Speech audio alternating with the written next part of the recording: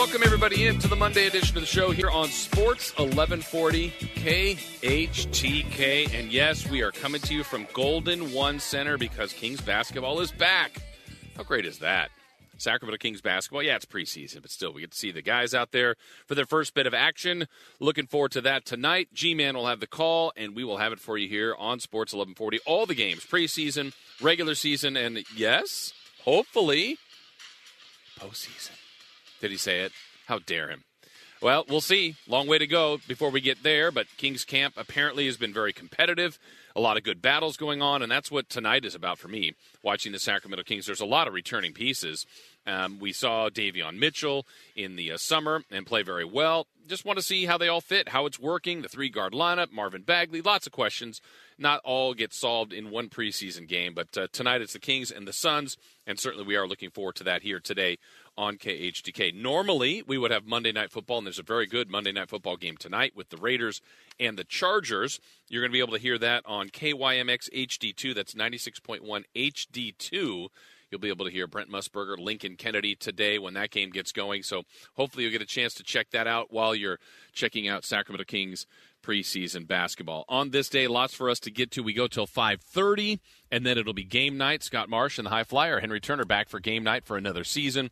We look forward to that, and then we'll have Kings Live pregame coming up at 6:30. The G-Man will be ready for the call tonight. So plenty for us to get to. Still the crossover as well at 5 o'clock. Jason Jones, who's covered this team for a long, long time, he will join us to give us some of the things we should be watching for in training camp, and now certainly with preseason starting with the 4-game preseason schedule. He will join us at 5. We've got a lot of baseball to discuss. The season I thought might go till today. We had potential for ultimate chaos. Didn't quite get that, but we had a good weekend of baseball to set up for the final 10. The 5 in the American League, the 5 in the National League. We will break that down today. As we have been doing on Mondays, we talk about who had the best and the worst weekend in the NFL, and certainly there's several on each side of the list there. Niners, we'll see where you fall in place there with that Seahawks game yesterday. We'll preview the Raiders and the Chargers, and a lot to get to. But let's start you out, as we always do, with First Things First. First things first. First things first. All right, it's the Kings hosting Phoenix tonight, and here's how hopefully it will sound. Now they lead it 103-99. Let's see how the Kings respond. 2:45 to go. Buddy Hield crowded on the right wing. Only 3 on the clock. Has to reach around. Rudy Gay, and somehow, magically, mysteriously, unimaginably, he scores off glass. It's 103-102. Buddy Hield, how did he do that?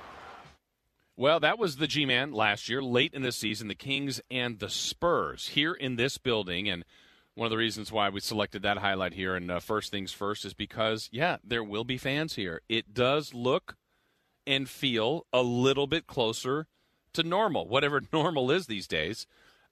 We, for whatever it's worth for those of you that had heard about our broadcast setup in the past, we were kind of really spread out. We had plastic dividers spreading us between G-Man and myself and Deuce and Henry and RJ, our engineer. Like, all of us were spread out. We were being as safe as possible. Same things are still occurring. Obviously, to get in the game, you still have to be either proof of vaccination or a negative test. We had to go through some of other kind of protocols here, but we're back in our regular location. It is business as usual, I guess, but it'll be great to have fans here, to see the team play, to see what they've been working on, and by all accounts, everybody was talking about defense. And, this is the way most camps start. Optimism, intrigue, but collectively, the reaction that's been coming from camp, from the players, from players that have been around, has been very upbeat, very positive. The competition, the vibe, some of the new players, what they've been able to bring to this team, someone like Tristan Thompson, who's an NBA champ, who I said when the Kings made the trade, I thought, I don't know that I'm in on this one. I didn't buy it. I didn't love it. Let's put it that way, because I was a huge fan of DeLon Wright, and I thought, well, Tristan Thompson, how's he going to fit in here? Well, from media day on, he has been kind of that role of an experienced veteran, but it's got lighthearted, good fun, a supportive player, but then also working hard, trying to make this team tougher, trying to get this team to a place they haven't been in far too long. And the irony of it is, tonight, again, preseason, we say this every year, it doesn't really matter if you win the preseason games at all. I mean, if you go 4-0, 0-4, whatever it looks like, it's what does it look like? How do they play? How do the lineups gel? Are they better defensively? But the irony of it, what I was saying was, you're playing a Phoenix team that did just about the unthinkable, stuff that just doesn't happen in the NBA. They had a 10-year drought of making the playoffs. And the Phoenix Suns not only made the playoffs last year, you know what they did. They worked themselves all the way up to a 2 seed, got through a couple of rounds, made it to the finals, and they were 2 wins away from winning an NBA championship. I mean, they truly had a dream season. And, yeah, I was jealous, envious, for sure. And it makes me think, man, what if the Kings ever had a season like that? And I'm telling you, Kings fans, I know this to be true. If the Kings were to have a season like that, this town would be absolutely crazy. The years of frustration, the years of being upset about bad moves and choices and decisions that have been made, I don't know if they'd be all forgotten, but there would be so much joy in what they're watching, fans are watching on the court. And I would say I'd be a part of that. I miss it. This arena would love to see it. And I can tell you, I know personally, and I know it very well, my former partner, Doug Christie, one of the many reasons why he's coaching. He feels he has unfinished business as a part of that coaching staff. And if you heard in any of our interviews over the summer talking to guys like Jay Will and Bobby Jackson and Chris Webber, they all feel like they're still hanging on to something that they weren't able to complete when they couldn't win the title in probably the best years were 2002 and 2003. And so we all know what it felt like, or at least those of you that remember it back then or experienced it. Some of you now are young enough and never really saw that team, which shows how old the rest of us are. But maybe you've only witnessed Kings basketball the last 10 years, 8 years, 5 years, and you've seen a lot of losses. Well, tonight doesn't cure all of that, but it's the first look at what this roster and the way it's computed together, what it will look like, how they will play, how they will be a factor together, and what will the coaching staff do. I know tonight the Kings, I guess Coach Walton said the other day, he's got his starting lineup ready to go, but not to read too much into that. I don't know if that's the game one starting lineup or not. We'll have to see what it is. But I feel like Fox is going to play a ton. Halliburton's going to play a lot. Holmes is going to play a lot. I know he would like to use, for shooting, but he healed somewhere in the mix. Davion Mitchell's got to get some run. Marvin Bagley. And then where are those other bigs? Does Harkless get some time? Terrence Davis. These are like regular games we're talking about. How about Len and Thompson? Where do they fit in? So some of the things we'll need to see, we will watch, and then the guys on the fringes of this roster, where can they fit in? What kind of impact can they have when we're talking about, players like Louis King, Chimezie Metu, Damian Jones, guys that can play, but will they get run at all on this roster? So things to watch tonight. Again, not all solved tonight by any means, but I'm glad it's back. And I know when I said last week, man, the Kings are going to be playing on Monday, it made me feel more and more about starting the NBA season in December around Christmas because, man, football just started. Baseball's wrapping up. But I tell you what, for us sports fans, this is a pretty sweet time because so much is going on right now. All right, let's get you more. First things first. First things first. First things first. All right, next up, we're going to wrap up Week 4 tonight with the National Football League and Monday Night Football, the Chargers and the Raiders. Good snap, good hold. Jackpot, baby! The Raiders become the first team in history of the NFL to win their first 3 games against teams that all won at least 10 games the previous season. 31-28. Bring on the Chargers. Well, that was Brent Musburger last week. Yes, after the Raiders got off to that 3-0 start. 2 overtime wins at home. They've got the win in between at Pittsburgh. And now they try to get to 4-0 and get a division win against the Chargers. This could be a good matchup tonight. Love the quarterback play. Herbert and Carr. And the Raiders have gotten to this point because how well Derek Carr is playing. This offense has been sharp. After Week 1, when I think they found more of a balance to their offense, and not just relying on Darren Waller, but they've been able to spread it around, found a running game a week ago in Peyton Barber, and can they just keep adding on? And this is the parallel I gave last week is something I want to see the Kings do. The Raiders were so bad defensively the last couple of years, and they're better this year. Not great. They're not the best defense in the league. They just got better. They improved, whether that's with personnel, scheme, changing defensive coordinators, whatever it might be. It's just better. And I think, and defensive coaches around, they just have improved subtly, and maybe more than subtly. And I think they're, 20th, 22nd like that defensively. So, again, not a top-tier defense, but they've improved to go with a very good offense. And tonight, against a Charger team that is a little bit all over the board. And what I mean by that is they found a way to win their first week. They probably should have won or could have won against the Cowboys, and then they got a great win against the Chiefs. So it's a team that's got to be confident. They have a coach in Coach Staley that I like, that he coaches very aggressively. You got to love Herbert, but also the weapons, that they're able to put out there. Keenan Allen has just been one of the most underrated receivers consistently for years. He's just a professional receiver and really good at it. Herbert's nice. Eckler all the way down the line. You got Bosa rushing on the edge. You got some good defensive individual players too. So this is a good matchup tonight, and one that I think if the Raiders can get through it to get to 4-0, man, how good would they feel? Obviously, it depends on how they look in this, but I imagine Carr would be spectacular again, and the offense would help them. And the Chargers always seem to be in every game. It's just, will they find a way to win it or not? They've been let down more times than not in the last couple of years, but last week they did prevail in a quality win against Kansas City. So good Monday Night Football game tonight to wrap up Week 4. Let's give you more First Things First. First things first. All right, yesterday, the Niners and the Seahawks. We left last week talking about the impact of the NFC West. They would be the showcase teams this weekend, with the Rams taking on the Cardinals. We know what the Cardinals did there. And then the 49ers against the Seahawks. And, boy, the Niners have seen this guy do this too much. Here's Russell Wilson. Russell from the shotgun on 2nd and 9. Tries to spin out of trouble. He does. Looks. He throws it near side. Reaching back, making a catch. Swing. Touchdown. Seahawks. I don't believe it. Russell Wilson, how did you do that? What's amazing to me is Russell Wilson and some of his teammates who have played with him for the length amount of time that they have, said that was one of the best plays they've ever seen him make. Russell Wilson was elusive.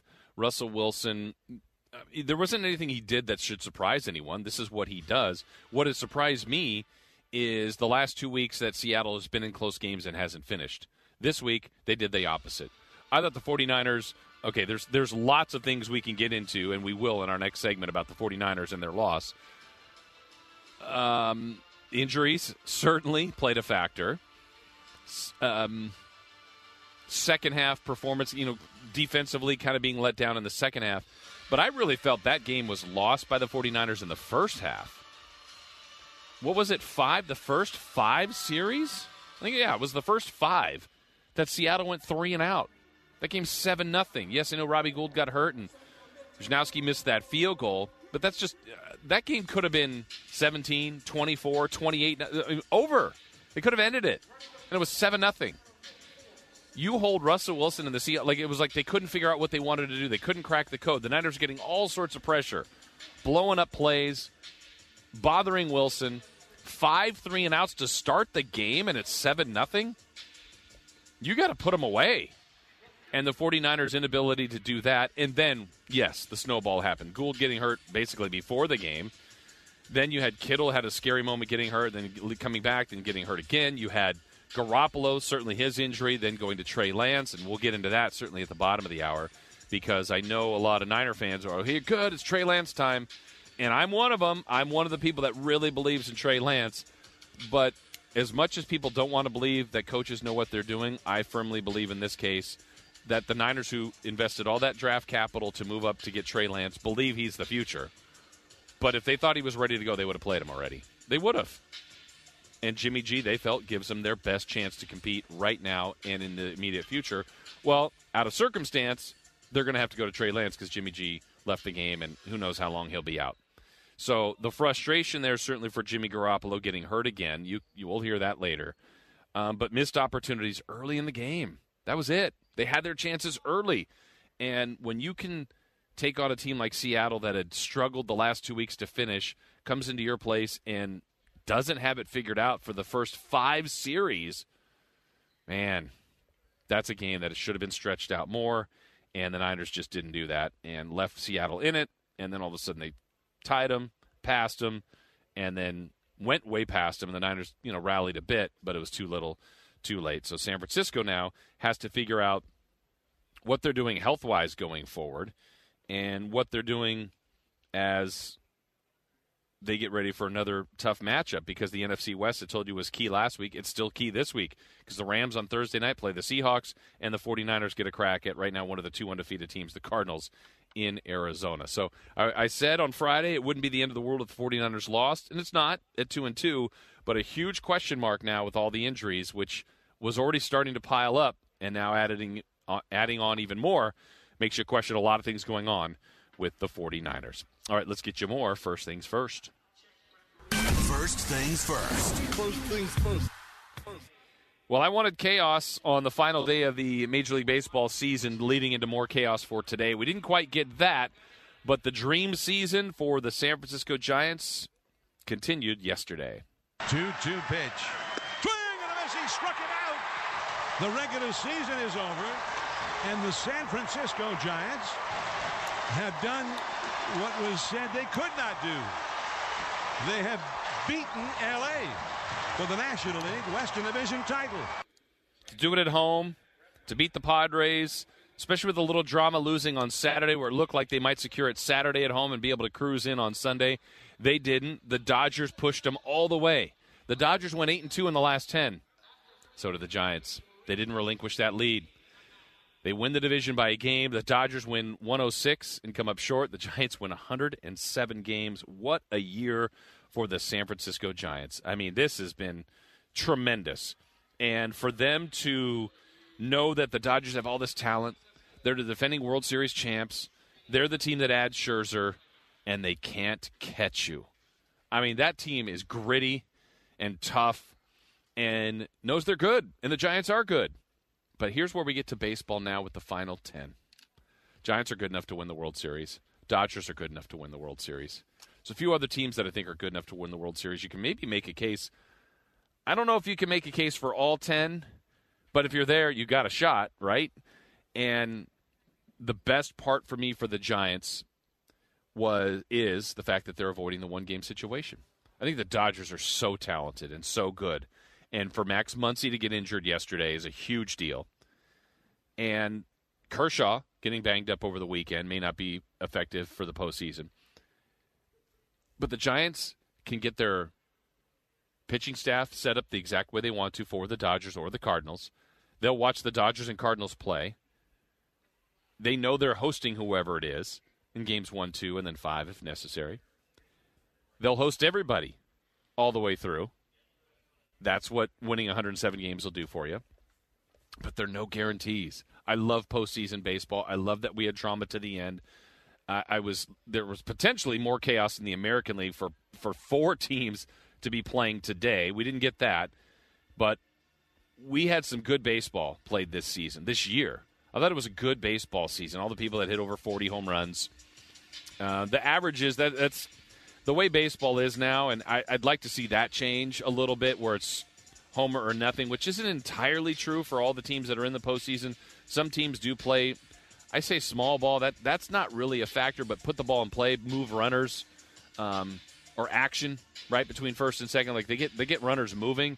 This is going to be the way the playoffs have been, though, the last couple of years. It's get ready for the bullpens. That's what it is. And I know I've talked about this in fear for the Giants, going, well, if you face the Dodgers and you can go Scherzer and Buehler and potentially Kershaw, who now is banged up, can the Giants handle that? It's the bullpen. I mean, watch what the Rays will do when they get going here. They lost Glasnow during the season. They lost Snell in the offseason, and here they are winning another 100 games.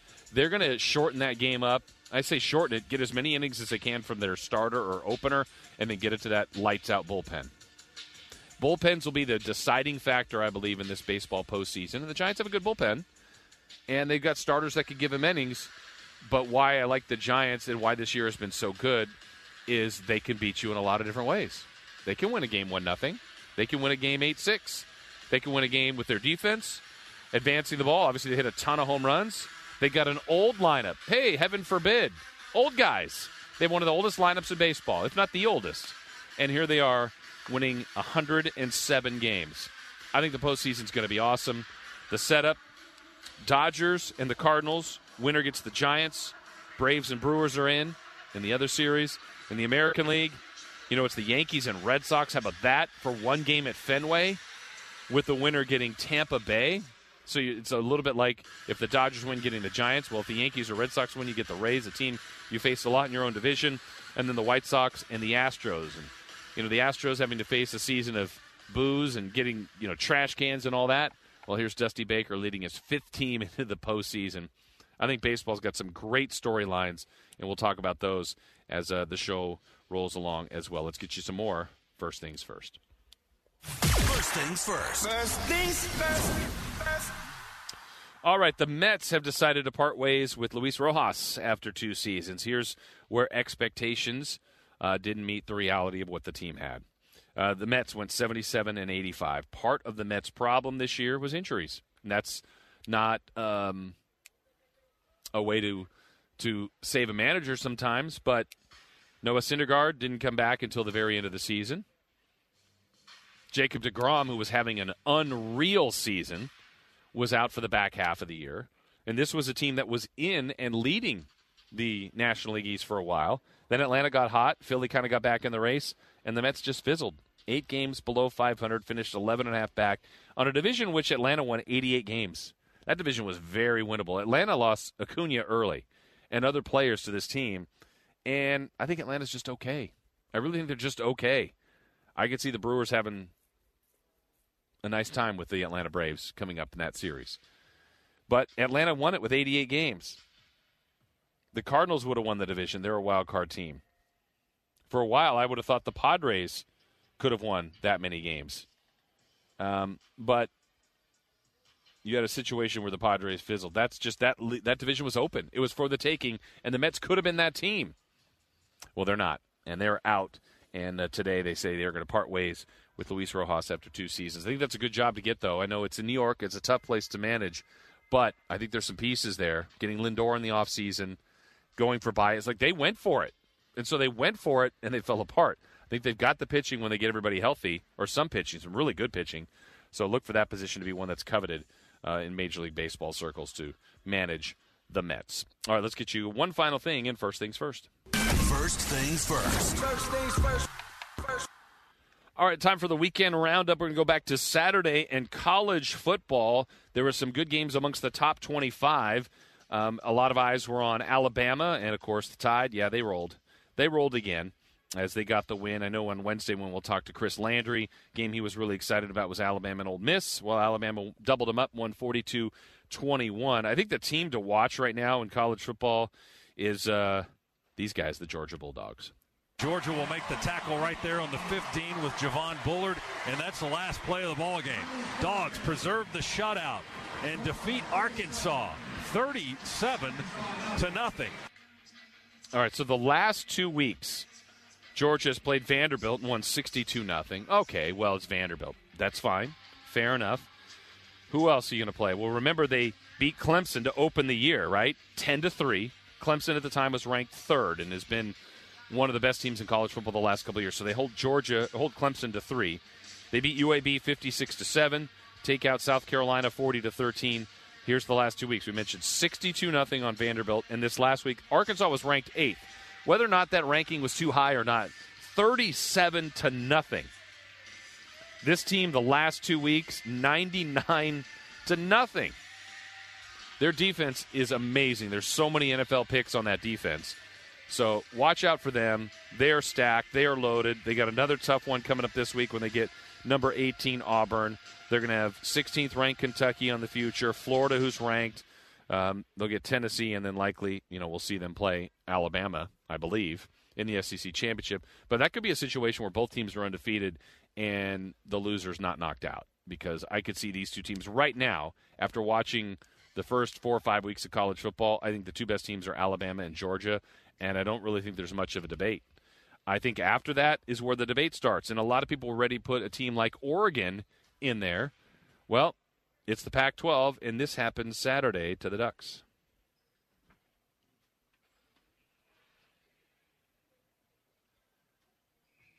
4th and 8 from the 23. Snap. 3-man rush. Brown rolling to his right. Chased by Gabe Reed. Throws. And it is incomplete. Out of bounds. Stanford is knocked off number 3 Oregon. What a win. Hats off to the Cardinal. Yep, Stanford gets the win, their third of the year. Oregon drops to 4-1. It was overtime. Stanford got the win. And, yeah, I'm going to defend the Pac-12, and I know a lot of people out there will continue to say it's not very good. I look at it the other way, and maybe this is an unfair way to look at it, but I just think the conference beats up each other all the time, beats each other up. That's what ultimately happens. Remember when did Clay Helton get fired?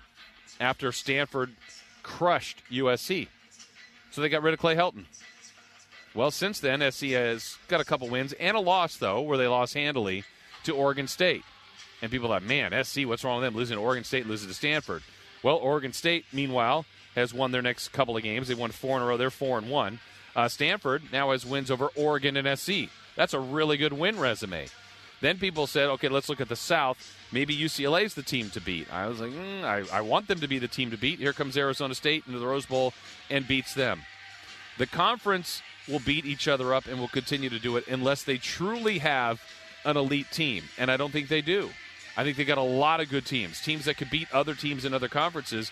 But on a week-to-week basis, it's hard to go to Washington State and win. Oregon State, Stanford, ASU. Right now, I think the one team that's down the most is probably a team like Arizona. But Cal can beat teams. Washington was highly ranked early. They've kind of disappointed. The league is good. And I think when you get into, like, the bottom of some of these other conferences, the SEC, like the bottom. Top of the SEC is good. Bottom, I don't know. I think the Pac-12 has good depth and good length to the conference. And that's what happens most every year. Unless you have, like, those legendary USC teams, a few of those Oregon teams, someone's going to get caught. And it's happened already. And I think the conference is going to have a hard time getting a representative unless someone like Oregon can go the rest of the way. And people even looked at, UCLA's loss before this weekend to Arizona State, to Fresno State, and wondered, how do they lose to Fresno State? Well, Oregon almost did. And then Fresno State loses to Hawaii. It's crazy. It's a crazy year. I think the two teams to look at right now, without a doubt, are Georgia and Alabama. Someone else will get in the pool. We'll see ultimately how that goes. Locally, Sacramento State had the weekend off, and UC Davis stayed perfect. They rallied, came back and beat Idaho, so their perfect season continues. All right, so we're just getting started here. We're at Golden One Center. Tonight it's Kings in preseason basketball. The Kings will be taking on the Phoenix Suns. We'll have more on that with Jason Jones when he joins us at 5. When we come back, we will talk about the 49ers and how much trouble are they in. They're 2-2. They have injuries everywhere. And if they play without Jimmy Garoppolo for a few weeks, how many more wins can we see this team have? And is Trey Lance ready to go? We will talk about those questions and answers. We have them next here on KHTK.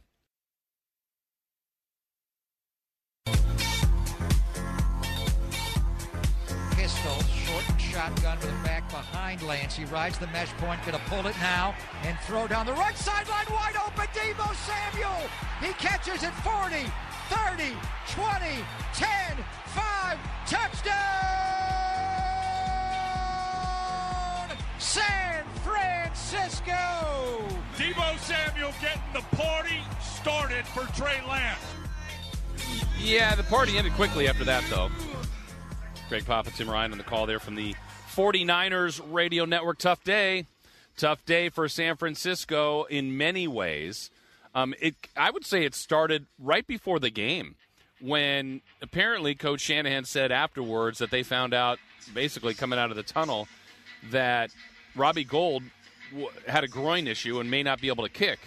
And you think, okay, well, it's just the kicker, right? Well, maybe people value the kickers a little bit more when you see what happened after Robbie Gould wasn't able to kick. Janowski's a great punter. He was put in a spot where they tried a field goal when they were up 7-0, missed that. Actually, after that long touchdown, PAT was missed there as well. And the 49ers, if you missed the part at the beginning of the show where I was talking about why I think they lost yesterday, it was the beginning of the game. You can't hold Russell Wilson and the Seahawks, who looked absolutely clueless for 5 series. And I say clueless, that's not even fair. I thought the Niners defense was tremendous. They were all over the place, making plays, getting to Russell Wilson, keeping him in the pocket, sacking him, bothering him, hurrying him, getting the Seahawks off the field, getting the ball back to Jimmy Garoppolo and the Niners offense. 5 series, 3 and out. That's incredible work by the defense. But what was the score at the half?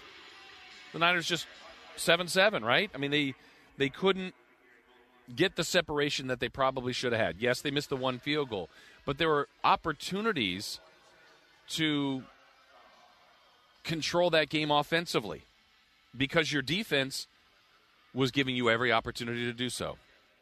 And the Niners scored pretty early in the game after a 3 and out and scored. And you're feeling, okay, this is exactly the way you start a game.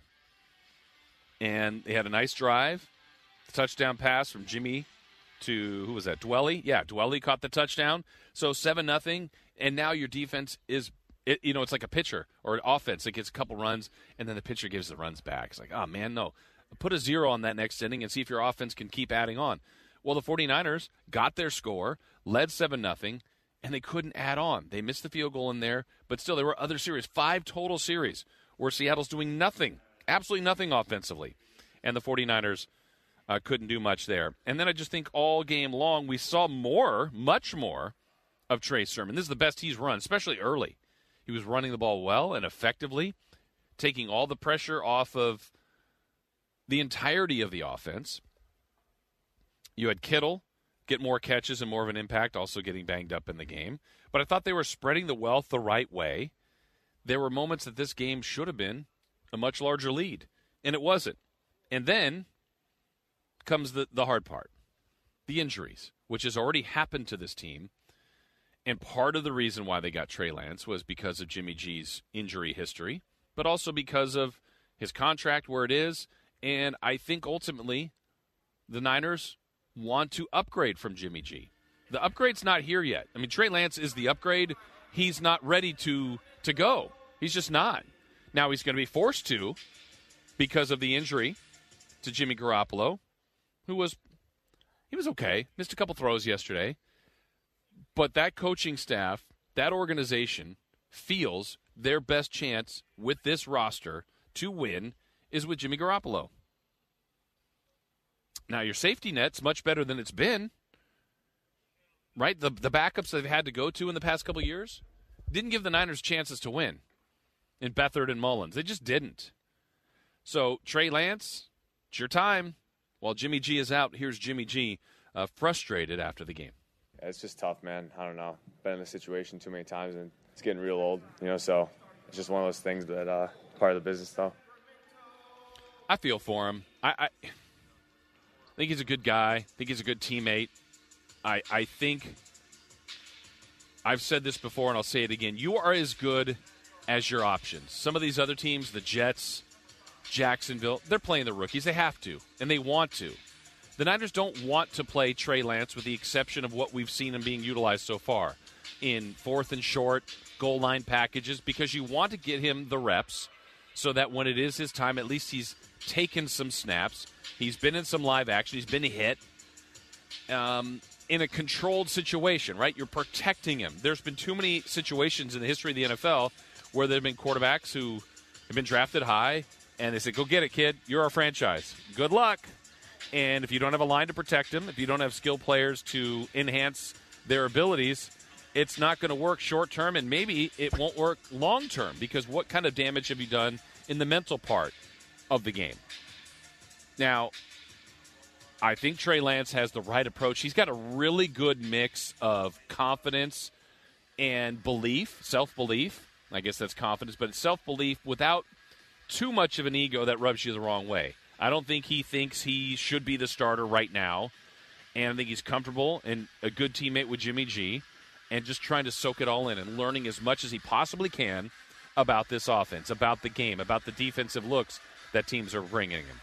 Well, he's going to have to learn even quicker, and sometimes you learn best thrown into the fire.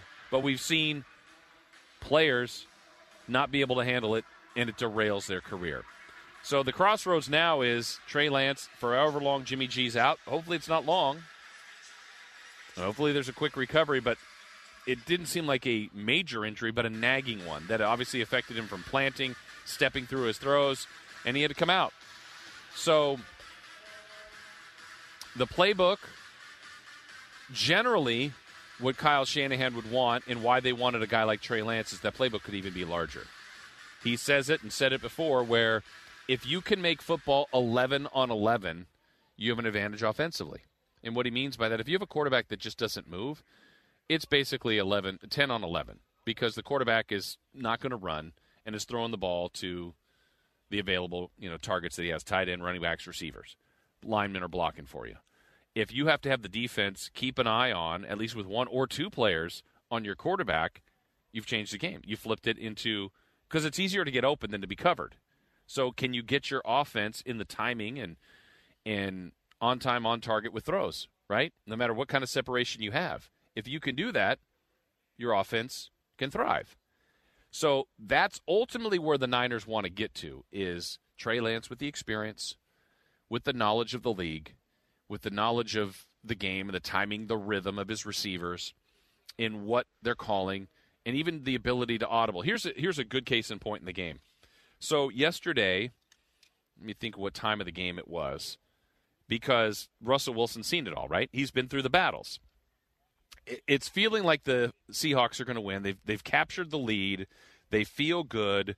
Jimmy G is out. Trey Lance has made the play, the long pass we just heard to Deebo Samuel, but still the lead is 21-13. Yeah, here it is. It's fourth quarter. Made a note of this. And the Seahawks are driving, basically feeling like a spot, about 10, 12 minutes left, where they're going to ice the game. And Russell Wilson is under center. He's surveying. He's got a play that is called in. And then whatever the look the Niners gave him, he quickly gets to the line of scrimmage and he audibles. And it's like, okay, we've all seen that. What's the big deal? Well, sometimes you audible to the perfect play. And that's exactly what he did. He changed what looked like to be a passing formation. Now everything was tight. They shifted to the outside. I think he wanted to throw, but then the look he shifted to was moved everybody to the outside, or a couple guys to the outside, broadened the formation, the line of scrimmage, and he audibled into a run. And that's the run that Collins ran for, what was that, 16, 14, 15 yards, somewhere in that range. And basically navigated his way through the entire Niner defense without really getting touched. I mean, they were around him, but it looked like a great run, and my takeaway was that was a great audible. And that's a quarterback that's been in the battles, that's comfortable, and says, nope, this play's not going to work based on what I'm looking at. I'm going to change to this. And that's when you get to the position of matching your knowledge of the game with Russell Wilson's ability. And his ability is fantastic. And Trey Lance's ability is going to be fantastic. He's got to match that with the experience. He did not play that much college football. So now you're looking at the best coordinators in the league, and they're not all perfect, but the people that are going to be out there trying to confuse you. And when you haven't seen it, and you think, oh, this is the exact pre-snap, this is what Seattle's running.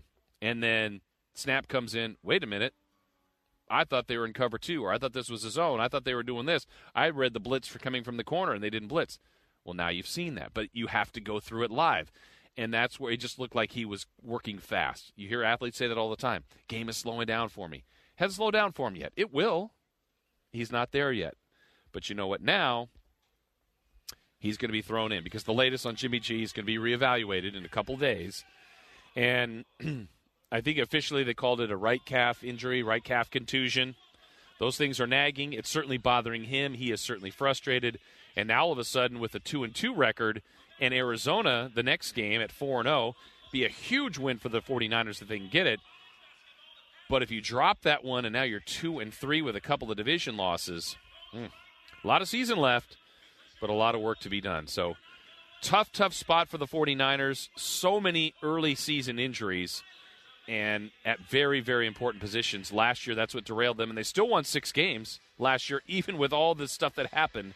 They still got a lot of good players out there, but they need to get healthy. And best of luck to Trey Lance if he's given that call. I'm excited to see what he can do, but my expectations are going to be different of him as he goes through these battles than they are right away. So we shall see. All right, big Monday night game tonight coming up, besides the one that's going up here in the preseason at Golden One Center. We're coming to you from G1C, where it's the Kings and the Suns. When we come back, the Raiders, can they stay undefeated and join the Cardinals as they get the Chargers? We'll talk about some of the keys for tonight. We'll hear from John Gruden. We will hear from Derek Carr as well, who's playing as good as anybody in the National Football League. We'll do that when we come back here on KHTK.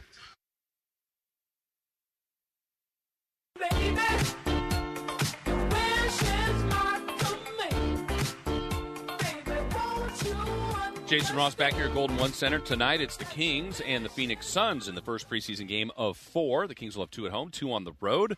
G-Man will have the call as always, and you can get every game right here on Sports 1140 KHTK. I heard in that break, too, as well, talk about the Eagles coming to Golden One Center. We will have later in the show, around 4:50, your chance to win a pair of tickets to see the Eagles on October 12th. That's coming up at Golden One Center. So for tickets and more information, visit KHTK.com. But that's coming up about an hour or so from now. Also coming up at 5, we'll visit with Jason Jones, talk a little bit more about this Kings team getting ready to start their 2021-2022 season. Also coming up tonight, it's Monday Night Football. Normally we would have it, but we have Kings basketball tonight. We do want to remind you yet again, the Raiders are going to be on KYMX HD2. That's 96.1 HD2 to hear Brent Musburger and Lincoln Kennedy tonight. And what an opportunity for the Raiders. This team has been a pleasant surprise. Defensively, they've been better. Offensively, they're playing at a great level. Tonight, I think the latest I saw was that it's upgraded to questionable for Josh Jacobs. So he had a couple of touchdowns the first week, hasn't been able to play the last couple of weeks. If they can get him going to truly that other running back weapon that he's been at times in his career, and I don't know if the Raiders are ever going to be fully comfortable with him being the 25 to 30 carry running back, but now that they've got Barber in there, and even Kenyon Drake, who they added in the offseason, if they could have a nice balanced attack with maybe a situation where you have Jacobs being the primary runner and then spreading it out to the receivers, all of a sudden it feels like Edwards and Renfro to go with Waller and Ruggs. They've got some talent there. They've got a good kicker in Carlson. The offense is good, and the defense just has to keep going, keep plugging, keep getting better, and keep them from having huge numbers on the other end. But you feel like the Raiders are going to live in that 20-point, 24, 27, 28, even 30-point range, and that gives them a chance a lot of weeks. So it is a really good tone-setting type of game for the Raiders. Being in L.A., that'll be interesting just to see the crowd. We're going to hear Carr talk about that in a moment. But let's start with John Gruden about the quarterback battle, but his case where he's going to try to slow down Justin Herbert. Quarterback's a great player. He's really something else to watch. He can throw, he can run, he's smart, he makes good decisions, and they have a creative scheme.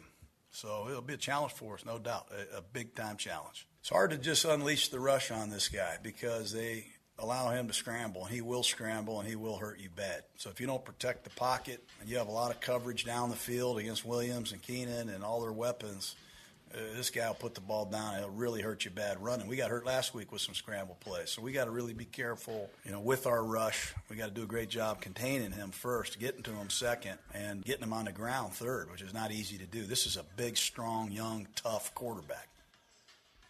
What's great about this one is the quarterback play, because you just heard John Gruden talking about Herbert, and what's been successful for both of these teams is these quarterbacks late in games. Carr, how many times has he had to lead the Raiders back to tie or to take a lead so far this season? He's done it just about every week, and he's been so good, so consistent, and really feels comfortable with what the Raiders are doing. And when they're down, you got to feel good that, okay, Carr's got a chance. He'll lead them down the field. He did it with the Miami game, did it with the Ravens multiple times. And same with Justin Herbert. He's had to lead teams down into game-winning drives. So the quarterback play tonight, I just think it's a great matchup. There's others around the league that you always kind of talk about and want to see, Aaron Rodgers or Mahomes or even last night Brady. But Carr is really, really getting full grasp of his game and this offense and fully comfortable and using all of his weapons. And then Herbert has lived up to what he did his first year and has backed it up with a really strong start here to year number two, and the Chargers have to feel really good about the guy they have now. So I think that's going to be fun. The other part, I kind of mentioned it earlier, is this game being played in L.A. And I feel like the connection the Rams have had with that community, even though they left, is back and probably more solidified than the Chargers. It's just a strange situation for the Chargers to be in. They don't have to apologize for that, but that's the spot they're in. That's their home. And let's hear Carr talk about kind of the Raiders and Chargers playing in L.A. with all the Raider fans. In my past, whether it was in Los Angeles at that soccer stadium or in Qualcomm in San Diego, it was another home game. You always looked at it as another home game, and that's no disrespect, it's just a fact, and, the way you practice, the way you meet, like it felt like a home game. I fully expect Raider Nation take over the majority of the stadium again. They usually do. They do. They have before. And, I know there was accounts of the Chargers' first home game in front of fans a couple of weeks ago against the Cowboys. Had the Cowboys fans outnumbering the Charger fans. And the Chargers have experienced this. That's happened to them a lot. And I think it's going to happen again tonight. I think when you're watching that game or listening to it, when there's a positive play made by the Raiders, you're going to hear a lot of noise there. And I don't know what that's like for the home team to not feel the complete love when you're in your building. I don't know if it feels like truly a road game. I don't think that's the case because they do have fans there. But this is the one, to me, of all the moves that have happened in sports that just didn't make a lot of sense to me. And is it really their building? Well, they share it. Yeah, but it's not theirs. Well, but I mean, that's where they play home games, right? Yeah, but I mean, come on. Well, what do you mean? Well, it's like it's their stadium. They should expect their fans to be cheering. I mean, It's not really their stadium. And they won't have that. And I don't know if that'll ever change for them. I don't know what it would take. What's bad is I think if, say, it was reversed to where they went to Vegas and the Raiders were in L.A., I think the same thing would be happening in Vegas. Yes, but I think that I agree with that. But I think that's the move that made the most sense to me. Just logically. I mean, you have the Raiders and Rams together. Okay, we've seen that. We've lived that. I think that L.A. would be fine with that. In Vegas, I mean, the Chargers' true home was San Diego. I think they felt good there. They liked it there, and they just couldn't get anything worked out. If they went to Vegas, that would be a new team, a new entity. But you're probably right. And I think the Raiders have experienced that a little bit, too. They've had more fans in Vegas than the opposing team, but there were Dolphin fans there, and I think some Ravens fans, but certainly there were Dolphin fans. That's a traditional big fan base. So this is a weird setup. We'll see how it goes tonight for the Raiders, but what an opportunity if they can win. They're already at 3-0, first time they've done that since 2002. If they can get to 4-0 and get a win over the Chargers, putting them back to 500, you got the Chiefs with a couple of losses, so the Raiders would be in excellent position 4 games through the season. All right, now, when we come back, who had the best weekend in the NFL, the worst weekend in the NFL? Well, yeah, we're talking about you, Urban Meyer, and others. We'll highlight the best and the worst of the NFL when we return right here on Sports 1140 KHTK.